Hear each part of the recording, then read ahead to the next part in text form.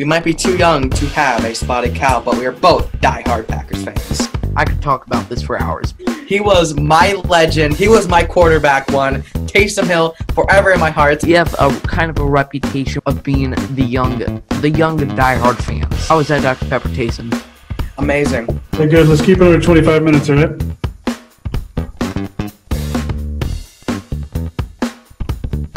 Welcome back into the Underage Packers podcast. So great to have you here on episode 91. We thank you so much for tuning in. If you're new here, make sure you subscribe to our YouTube channel. Give us a follow on the Spotify. Find us on the social medias. It's greatly appreciated. I'm Joey, one of your co-hosts. And joining me, as always, all the way up in the Upper Peninsula of Michigan is my great friend, Big B here. Big B, how you feeling on this bye week? How are you keeping yourself busy? I'm listening to a lot more music than I usually do for some reason. So that's how I'm keeping myself busy on this bye week. So are you kind of branching out, or are you kind of staying in your same kind of realm of Queen and Elton John? I'm not branching out at all. Not branching out. Definitely not. Yeah, you're fine with what you have. Yeah. Yeah, interestingly enough, I've been doing the same. I've been going through a situation, and I've been home from school the past few days. I'm not skipping, and I've just been I've had Spotify on shuffle all day, listening to some Bon Iver, kind of exploring that a little bit more, kind of like in that Aaron Rodgers indie realm, you know. So yeah, we'll have to have a whole podcast about our music, but when we have Dusty on, that would be a great time to talk about music. Dusty Evely. I'm not sure when that's going to happen. And we never even approached him about this, but we want to have Dusty on, and we need to work that out. But we got a few guests kind of in the works, though, because it's been a while. The last guest we had on was MK Burgess from WFRV before. I can't even remember what game it was for, but for a game preview a few weeks back.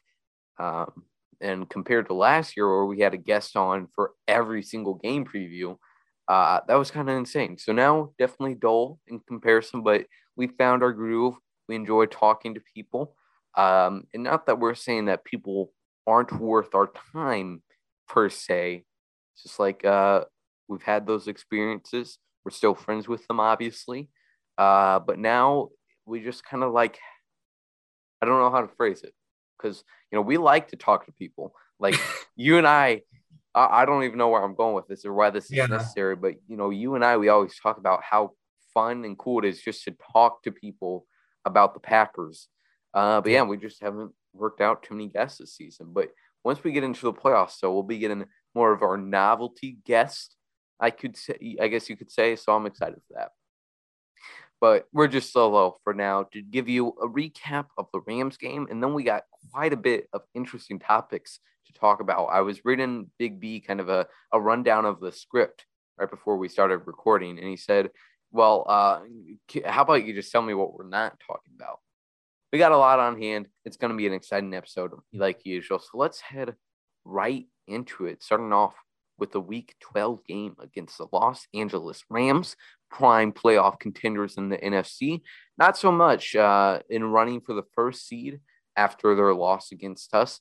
However, Mike Spofford, friend of the show, Mike Spofford at Packers.com, on his little path to the playoffs for the Packers, which he does every year. It's always phenomenal. Even though it's pretty much your ESPN playoff machine, it's different when Mike tells you who to root for. Mike pointed out that the Rams do play the Arizona Cardinals next week on Monday Night Football. So obviously the Rams are currently 2 games behind the Arizona Cardinals. And so if Cardinals lose this week, Rams win this week, then that game next Monday turns out to be a big time event to watch for NFC teams. So that's where we're seeing that with the playoff race and with LA. But all game with them, which phenomenal win for the Green Bay Packers. I think this was certainly the first game where you saw a really strong performance from the defense and also a really strong performance from the offense. I think both sides have kind of had better performances in the past, but this was one where the two forces joined and just put together an epic game of football. Would you agree with that statement, Big B? Yeah. The defense definitely had their moments where, they let up a couple big plays, but otherwise they were fantastic. Offense looked great as usual. I think they're finally found their groove, and it's so exciting to watch. I know. It was like I don't know if I'd say I was concerned to a point before this Rams game and the Vikings game, but I was certainly kind of a little disappointed or underwhelmed because the offense has so much talent, even with the injuries they face, that it hurt not seeing them be anywhere close to where they were in 2020. And they still got a long way to go. But certainly in the second half versus the Vikings, and then in this game against the Rams, they really have improved much. And the Seattle Seahawks game was pretty much the low point for the offense, I guess you could say. And then they took a quick jump up. So that's good to see. And Aaron Rodgers is playing a lot better. I think it's safe to say that game against LA was his best game of the season so far. Maybe you could make an argument for San Fran, but there's really not too many others that come to mind on where Aaron Rodgers looked more calm in the offense. So that's good to see. Which more calm in the offense, like he's a rookie quarterback learning the system. But there's that. So there's some quick thoughts. Some other thoughts I had written down here in the script. Quick passing game, we hit on that. But two players who had a really nice game were Equanimeous St. Brown and Randall Cobb. Randall Cobb, he faced a toe injury or a foot injury. I think he kind of planted his foot wrong in the first quarter, and then he returned pretty soon after. But then after that, he went out after the first half with a groin injury and never returned. So who knows if those two are related or what, but it looks like he'll be fine. And obviously we got this bye week for him to rest. But anyways, he was doing really good. He ended the game off with 95 yards, just playing about a quarter and a half. So that was awesome to see. And he had one play that was really good. It probably went for like 50 yards where he goes right over the middle and then he kind of evades defenders. He hugs that right sideline and he is off for the races, which is very reminiscent of it's the Randall Cobb again play in the 2018 Bears comeback. That's pretty much the first thought I had. So. I could hear the Bears fans just crying all the way from Chicago, from where I live. So I could tell it affected them very bad. Yeah, that same kid that made the reason we call it the Randall Cobb play. That same kid, he probably had those cheers again. That kid's whole legacy on YouTube is that 3-hour live stream of him watching that game. So I mean, I'm sure every time he sees Randall Cobb, he has some bad memories. Yep. And then Equanimeous with Allen Lazard facing some injuries. He's stepped up and he's looked pretty decent. Better than, or I guess not necessarily better, but a whole different role really than how he was used previously. So I like what I see from EQ. And like I said, after the Vikings game, if this offense has to establish its identity with guys like Equanimeous St. Brown, Josiah DeGuara, that's fine.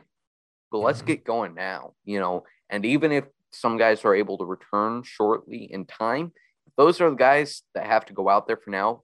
Getting that experience is invaluable. So that's great to see EQ finally stepping up. His contract is going to expire this next year. I would be interested to see. This is kind of not only in terms of getting signed by the Packers, but really having a job outside of a practice squad for some team. These last, however, so many games are going to be a big tryout for Equanimeous after a pretty lackluster first 4 years of his career. So good for EQ. Good to see him put his name out there. Yeah, and if he can actually stay healthy, Packers might actually offer him something this offseason. potentially, but he has to stay healthy for the rest of the year. And he is making the most of his opportunities the past 2 games. And he's really rounding or stepping into this role very good in the Matt LaFleur offense. For sure. And I think what they do this offseason, as far as how they go about re-signing people, is going to be really interesting because people obviously are going to be calling for Davante Adams to resign, which, believe me, I am number one on that boat. Regardless, I don't care how financially irresponsible it might be or how much I might argue for not re-signing 29-year-old players for big contracts. I don't care. I want Davante on this team for the next 4 years, at least. Yep. But the Packers, so if they re-sign Davante, then they're in a real world of hurt for everybody else they want to re-sign. They're going to have Devondre Campbell. He's going to be a free agent. They're going to have Rasul Douglas, who won't get as big money as Devondre, but he's certainly going to get more than what the Packers are paying him right now. Anyways, there's just a lot of role guys that the Packers are going to be desperate to keep. And I think EQ is a very strong example of that because the wide receiver position specifically is a position they're going to be so desperate to keep anybody at. Randall Cobb, it makes no sense to keep him after this year, especially if you end up trading away Aaron Rodgers. And even if you do end up keeping Aaron Rodgers, unless Aaron is, I don't know, unless Aaron comes into Brian Gutekunst's office and says, I am going to steal your pin if you don't keep Randall Cobb. That's some serious threats right there. But yeah, they have Randall Cobb, who's probably going to be gone. And MVS is also coming up on a contract here. No doubt he's also going to get some strong offers from some other teams that the Packers might not be able to match. And really, with all these role players at the wide receiver position all around, it's going to be hard to use that same thing that the Packers have been able to keep players around for so long on. We're a really good team. And, we might not have the salary cap because we're paying our MVP quarterback money. And now if Aaron Rodgers is gone, they're going to be losing a lot of other key players that they're going to have to cut just to get under the cap space. We might be seeing Zadarius Smith, Preston Smith, Billy Turner, all gone after this year. So my whole point of this is the point I'm trying to make here. Wide receivers specifically, cornerbacks another position where they're going to be desperate to keep players, and that's where I could see EQ getting a cheap contract just because he's so familiar with the team, familiar with Matt LaFleur, and then you don't have a bunch of maybe a second rounder in there, Amari Rodgers, then 3 or 4 late round picks / undrafted free agents because the Packers aren't going to be able to afford to sign any premier wide receiver talent if it's not Davante Adams. So that was a really long-winded kind of explanation of any point I'm trying to make, but that is what it is. Equanimeous St. Brown, Rams game. All right, whatever. Done with that. Great chat. Unless you had any other performances you want to highlight, Big B? Josh Nijman, amazing, still great. He is. Yes. I'm thinking he's elite. I don't know if that's an overreaction or not, but I definitely think he's getting to that point where we can start discussing him being a elite left tackle. What else? AJ Dillon, still a stud. I don't know what else. Rasul Douglas, interception was amazing. We'll talk about Douglas here. Okay. First, though, I want to talk about Josh Nijman. Yes. Like I was just talking about, players that in positions that the Packers are going to be in world of hurt in for trying to retain players. Offensive line is pretty much the opposite of that because of how well they've drafted, how well they've developed, and David Bakhtiari is locked up for the next 3 years after this one. And they really have right tackle. Billy Turner's position is really the only one in question, but they have so many guys that they've been developing over these past 1 or 2 years that by next year, if it ends up working out, they're going to be set for more than likely a young quarterback in Jordan Love. So you have David Bakhtiari at left tackle. You have interiors kind of a handful. Elton Jenkins still would have, because this is his third year, right? Yeah. Shoot. Yeah, it's his third year because he came in the same year as Rashawn. Third year for Elton Jenkins. So after next year will be his next year we'll focus on. Josh Myers is going to be only in his second year. You have John Runyon, Royce Newman, and right tackle is that only position of question. And then you have Yosh Nijman coming along here. And I really don't have anybody to compare him to, but I'm sure if I was more knowledgeable on some teams that I watched earlier on in my life, I could tell you of a undrafted free agent offensive lineman that was on the practice squad for a few years and then comes in to start at left tackle and plays a great game. But Yosh, I love Yosh doing the robot, man. He is such a character. I'm so glad he's on the Packers. And, like you said, he played pretty well. Considering what this offense had to go through against a really good Rams defensive line, only allowing one sack to Mr. Santa, Greg Gaines, Aaron Rodgers' workout buddy. He has a great smile, Greg Gaines. Make sure you check out that NFL film studio with Rodgers and Gaines after the game. That's great content. But Yosh Nijman, my favorite play from him, when I rewatched like the first half of this game, I saw a play from Yosh where Aaron Donald initially beats him, and Aaron even gets the tackle, but Yosh just keeps on pushing, and he ends up pushing Donald to the ground. And like, you know what, Yosh, you kind of let Donald make that tackle, but you are all in, man. You are not going to go down without a fight, and you are going to tell Aaron who is boss. And then Aaron Donald throws a little temper tantrum, like he did last year against Elton Jenkins. Donald grabs Lucas's Patrick throat, like, okay, excuse me. The taunting calls are so ridiculous this year, and that's not even taunting. I'm just thinking, okay, forget penalties. Are we talking about felonies here? Like battery, 20 yards, like, and a $500,000 fine from the government. Like, bro, can't go around here choking players. And then the referee comes in and he sees it. He doesn't call a flag for unnecessary roughness. And the ref looks like Kurt Warner. So my conspiracy is that was actually Kurt Warner there refereeing for that game. And he just wanted to be nice to the Rams. Yeah. And then you talked about Rasul Douglas, which is a perfect transition to actually get us to our next point, our next topic of discussion of Brian Gutekunst. Before we go on to that next topic, I have to do it. I have to do a little rant thing that you triggered in my mind. First, before I do that, Mason Crosby is doing well. All right. He didn't miss 4 field goals this week. Yes. Just throwing that out there. He made 3 and missed 1, but that's besides the point. All right.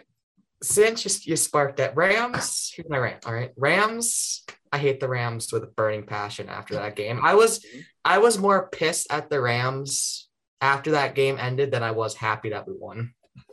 I went on Twitter and ranted for about like 4 minutes about how much I hate the Rams, and I still feel that way. They're a garbage franchise. Damn near killed Darnell Savage. Like, and that, like, thank God he's fine.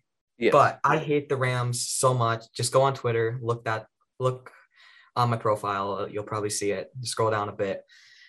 But yeah, I hate them with a burning passion. They are officially up there for my most hated teams. I did not know it was possible to encapsulate all these players that I hated on one singular team. Yes. And I live in St. Louis, and I don't have any connection to Stan Kroenke, because when they left, I was like, well, okay, that kind of sucks. When the Packers, no more Packers games every 8 years to go to. But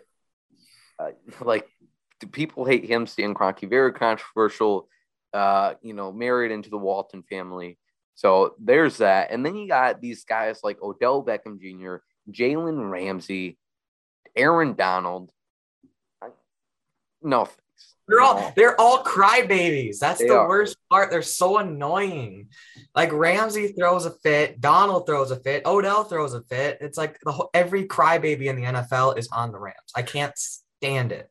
I'm so glad though that they have they're like like right now it's all cherries and lollipops for Los Angeles fans, and NFL analysts are so highly rating them. But after this year, man, talk about planning to be decimated. Talk about a Super Bowl or bust for this franchise. It's crazy.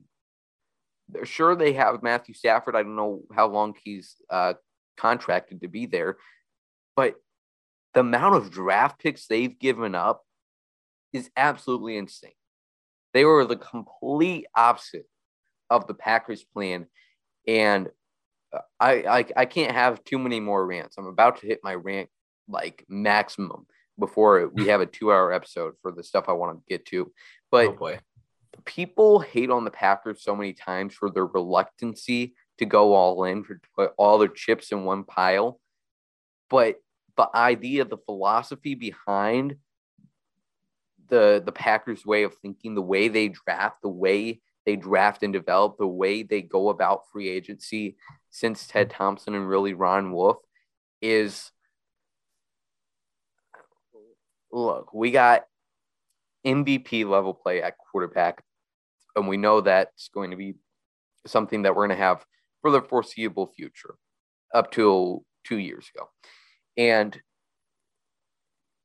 their idea, like I said, it's the opposite of going all in. And they want to, instead of throwing all these different pieces together to make one quote unquote super team, it's going to sound corny and kind of like unattainable. They want to build the chemistry. They want to build not the best combination of players.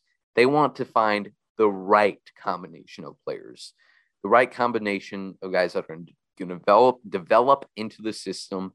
And basically what they're trying to do every year is just put a team every year that's going to be in the race. And I'm not saying that they're fine or content with losing the NFC Championship game every year, or if they end up losing in the wild card. Well, all right, we were in the race, but their goal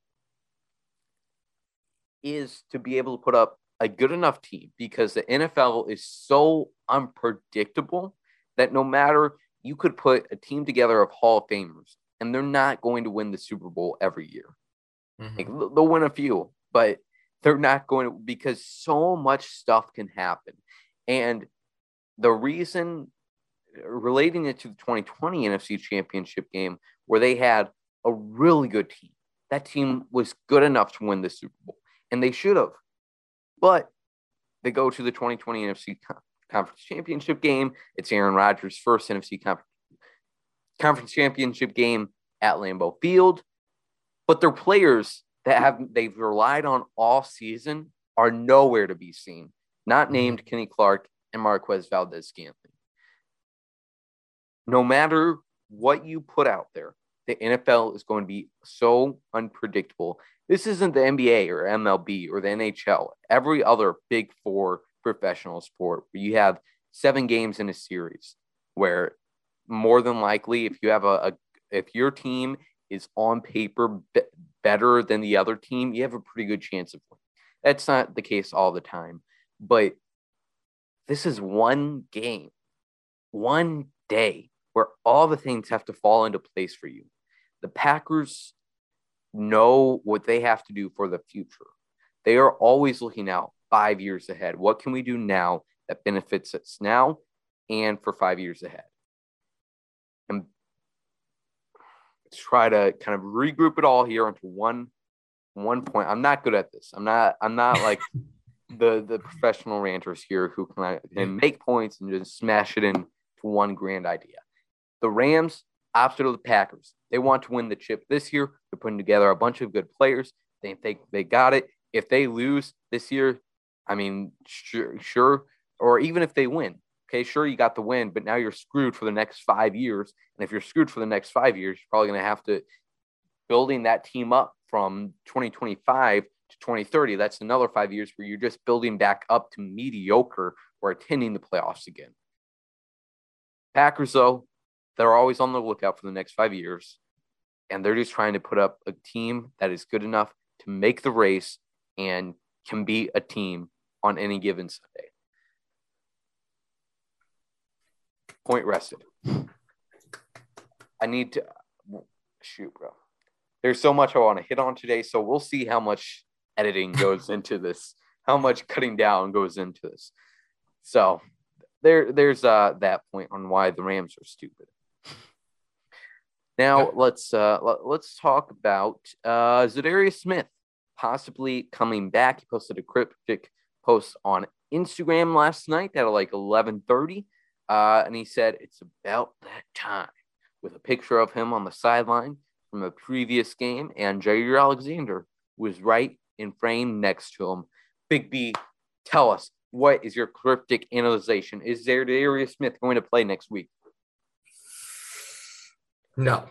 No, I don't think so. I don't see it happening next week at all. I think they will probably practice for like at least a week first, and then maybe come off of IR and then play. So we're looking at about maybe the Cleveland game, possibly, if they are coming back to practice this week. I completely agree with you. That's what I think.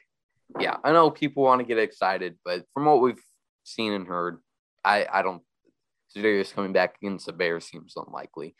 Yeah. And, I kind of bought into it at first, but then it gets even more wacky with Jair in the picture. I'm like, guys, I don't think Zadarius thought about it that much. And I don't think he has that much personal information on Jair's health. Like, I think he just, had this picture in his camera roll, didn't even realize that Jair was standing next to him, Let's just be patient. We'll find out early next week what we're looking at with who's recovered over this bye week.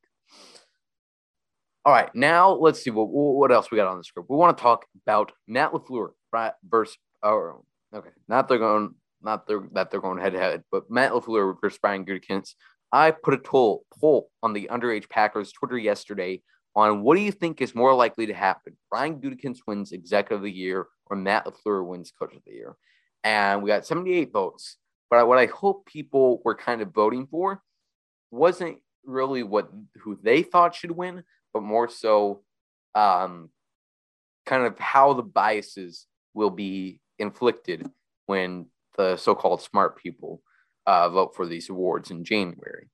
To me, the most likely, I really think there's so much public perception bashing, I guess. There's reasons why the public outside of Green Bay, the media outside of Green Bay, might have ultimatums against Brian Gutekunst, reasons to not vote for Matt LaFleur or either of them.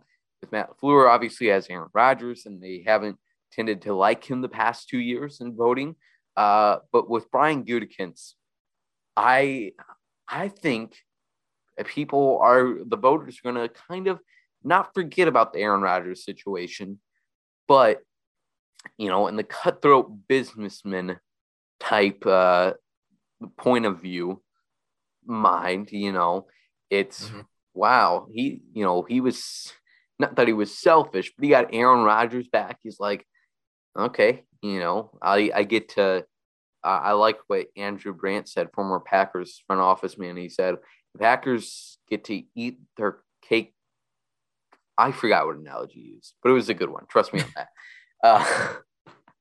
But they get to enjoy the fruit of Aaron Rodgers while they can, and then they get to move on to Jordan Love in next year. And they obviously have full faith in Jordan Love. And then the Packers end up benefiting, and Aaron Rodgers kind of gets chumped because now after this year, if he decides he wants to be traded, he's probably going to go to a team that sucks. He'll make it better, but we'll see how much he can do in his career lifetime. But I just had a dark thought. What if it ends up like the Brett Favre situation where they release him after his first year and then he goes to Bears, Vikings? Okay. Shut up.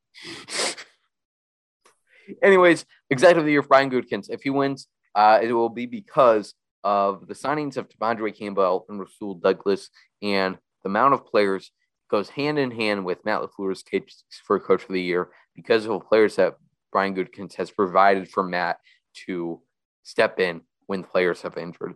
Brian Gutekunst had faith for Yosh Nijman to stay on the practice squad for the past 3 years. Here he comes starting in at left tackle. We've had so many rotational pieces on the offensive line. And he kept Aaron Rodgers happy enough to come back this year. And now he has a strong case for executive of the year. And really, I mean, he should have won it really in 2019 after the 2019 season because of how quickly he cleared house.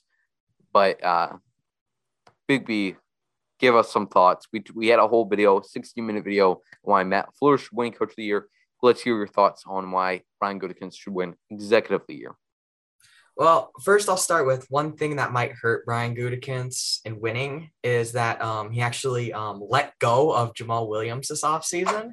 That was not very nice, and yeah, not very nice.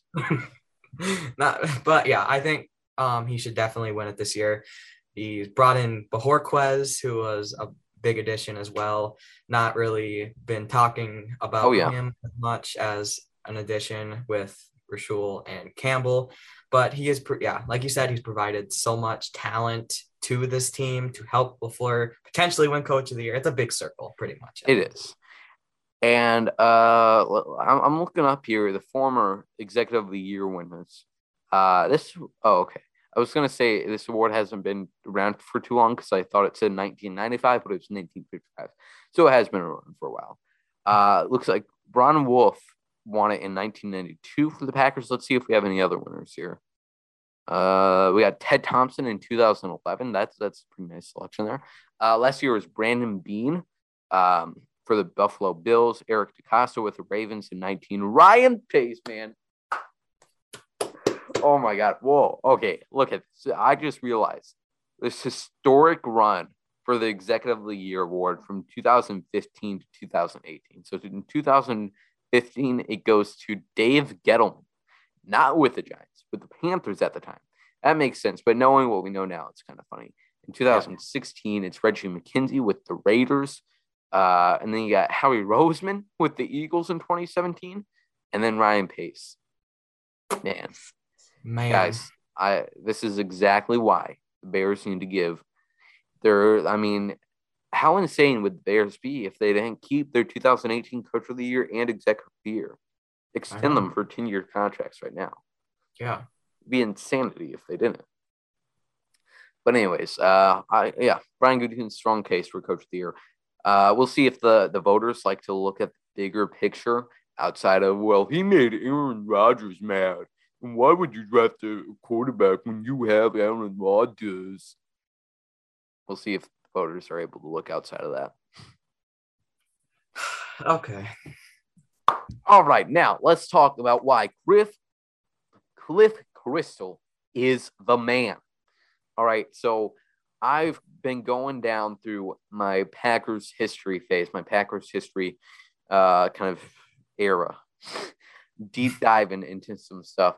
As good friend Aaron Nagler sent me the Packers Legacy DVD, the 10 documentary series. And then also at the same time, I'm doing a project on Vince Lombardi for school. So I've been reading a lot more books, kind of some subclips, some articles. And Cliff Christl is the Packers team historian. And if you didn't know, he worked on the Legacy series and pretty much every single thing to do with Packers history, Cliff has his hand in. He was hired by the Packers in early 2010s. Can't remember exactly what day it said in the article, but he was hired by them to be their team historian. And he helped create kind of like the new revised Hall of Fame. He's a big part of the Heritage Trolley tours that they do, big part in I'm sure the stadium tours, and he has his weekly or his kind of articles that he does on Packers.com. He's virtually the source finder for everything in the Packers legacy series. So Cliff Christl, awesome guy. And now he is releasing the book series for the history of the Green Bay Packers. Man, I cannot wait for this book to be out because, like I said, I've been looking a lot more into it, a lot of the stuff. And the history of the Packers is so incredible. Like, Big B, I'm not going to, let's see. I texted you at like midnight around that time because I was reading my Bart Starr biography and the name Jack Venisi came up. And I was like, this is the coolest connection I've ever seen. Packers history needs to be taught in schools because there you could have a whole course on this. And now Cliff Christl is going to give us a textbook. So that's really neat. And he did an interview with the Green Bay Press Gazette promoting the book here. And let's see, do I have it on hand? Yes. So I definitely recommend reading this because he provides a lot of useful information, kind of promoting his book series that he's going to put out in a few weeks here. And at the end, this is a great article by Rich Ryman, who I follow on Twitter. Just wanted to point that out because he's a cool guy. And basically, he ends this off with a great, phenomenal story from Cliff. So let me just read it straight out of here. The project has added meaning. So the book series has added meaning for Christl, who only recently found a letter from his father, who he never knew, to his mother shortly before Cliff's birth in 1947.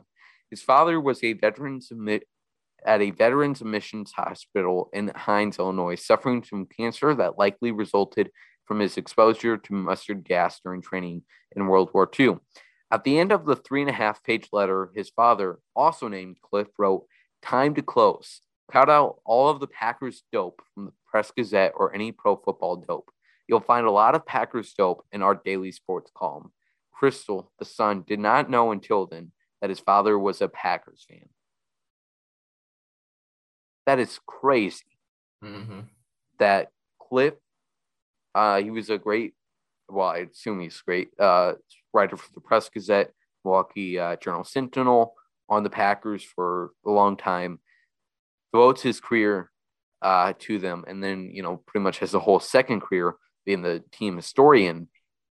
And he did not know until just recently when he found, just digging through his basement and found a letter where he finds out his dad was a Packers fan in the era that Cliff focuses on pretty much. Like, I guess 1947 was kind of a sucky time for the Packers, but that's just an awesome story. Yes. From Cliff Christl. So definitely recommend. Not that Cliff needs our promotion for his book series, but it's on the Packers Pro Shop.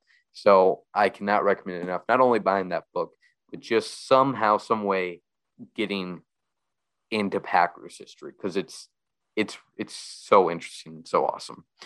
And the thing that I love most about it is kind of how the city, especially in the early days when they really needed the support of the city for the team, how they revolved around them, how they supported them. And that's really the only reason why they weren't moved elsewhere. So when people say it's just a piece of paper when you buy stock, which it totally is. But what you're buying is just a piece of paper, but the sentimental value there it's definitely there. And the history behind the paper is even better. Exactly. That's kind of what I was trying to hint at there, that it's like some people, even during the Great Depression, wanted the Packers to stay around so much that they put out this money for them. And, now might not be the case, but, you're buying a video board for them. So that's cool. And, that's that. So that's Cliff Christl for you in his book series. Now let's talk about somebody who's not awesome, who's not epic, whose work should not be valued. And that is Mike Florio of Pro Football Talk. I hate talking about him because he is a perfect example of the Skip Bayless, Colin Cowherd type that their whole career, their whole job is based off of people like us getting angry at him. But he put out an article. He has quite the liking to trash Aaron Rodgers whenever he can. And he put out this article that's with a headline, Antonio Brown was suspended because he lied to his team in the league. Aaron Rodgers wasn't suspended because he just lied to everyone else.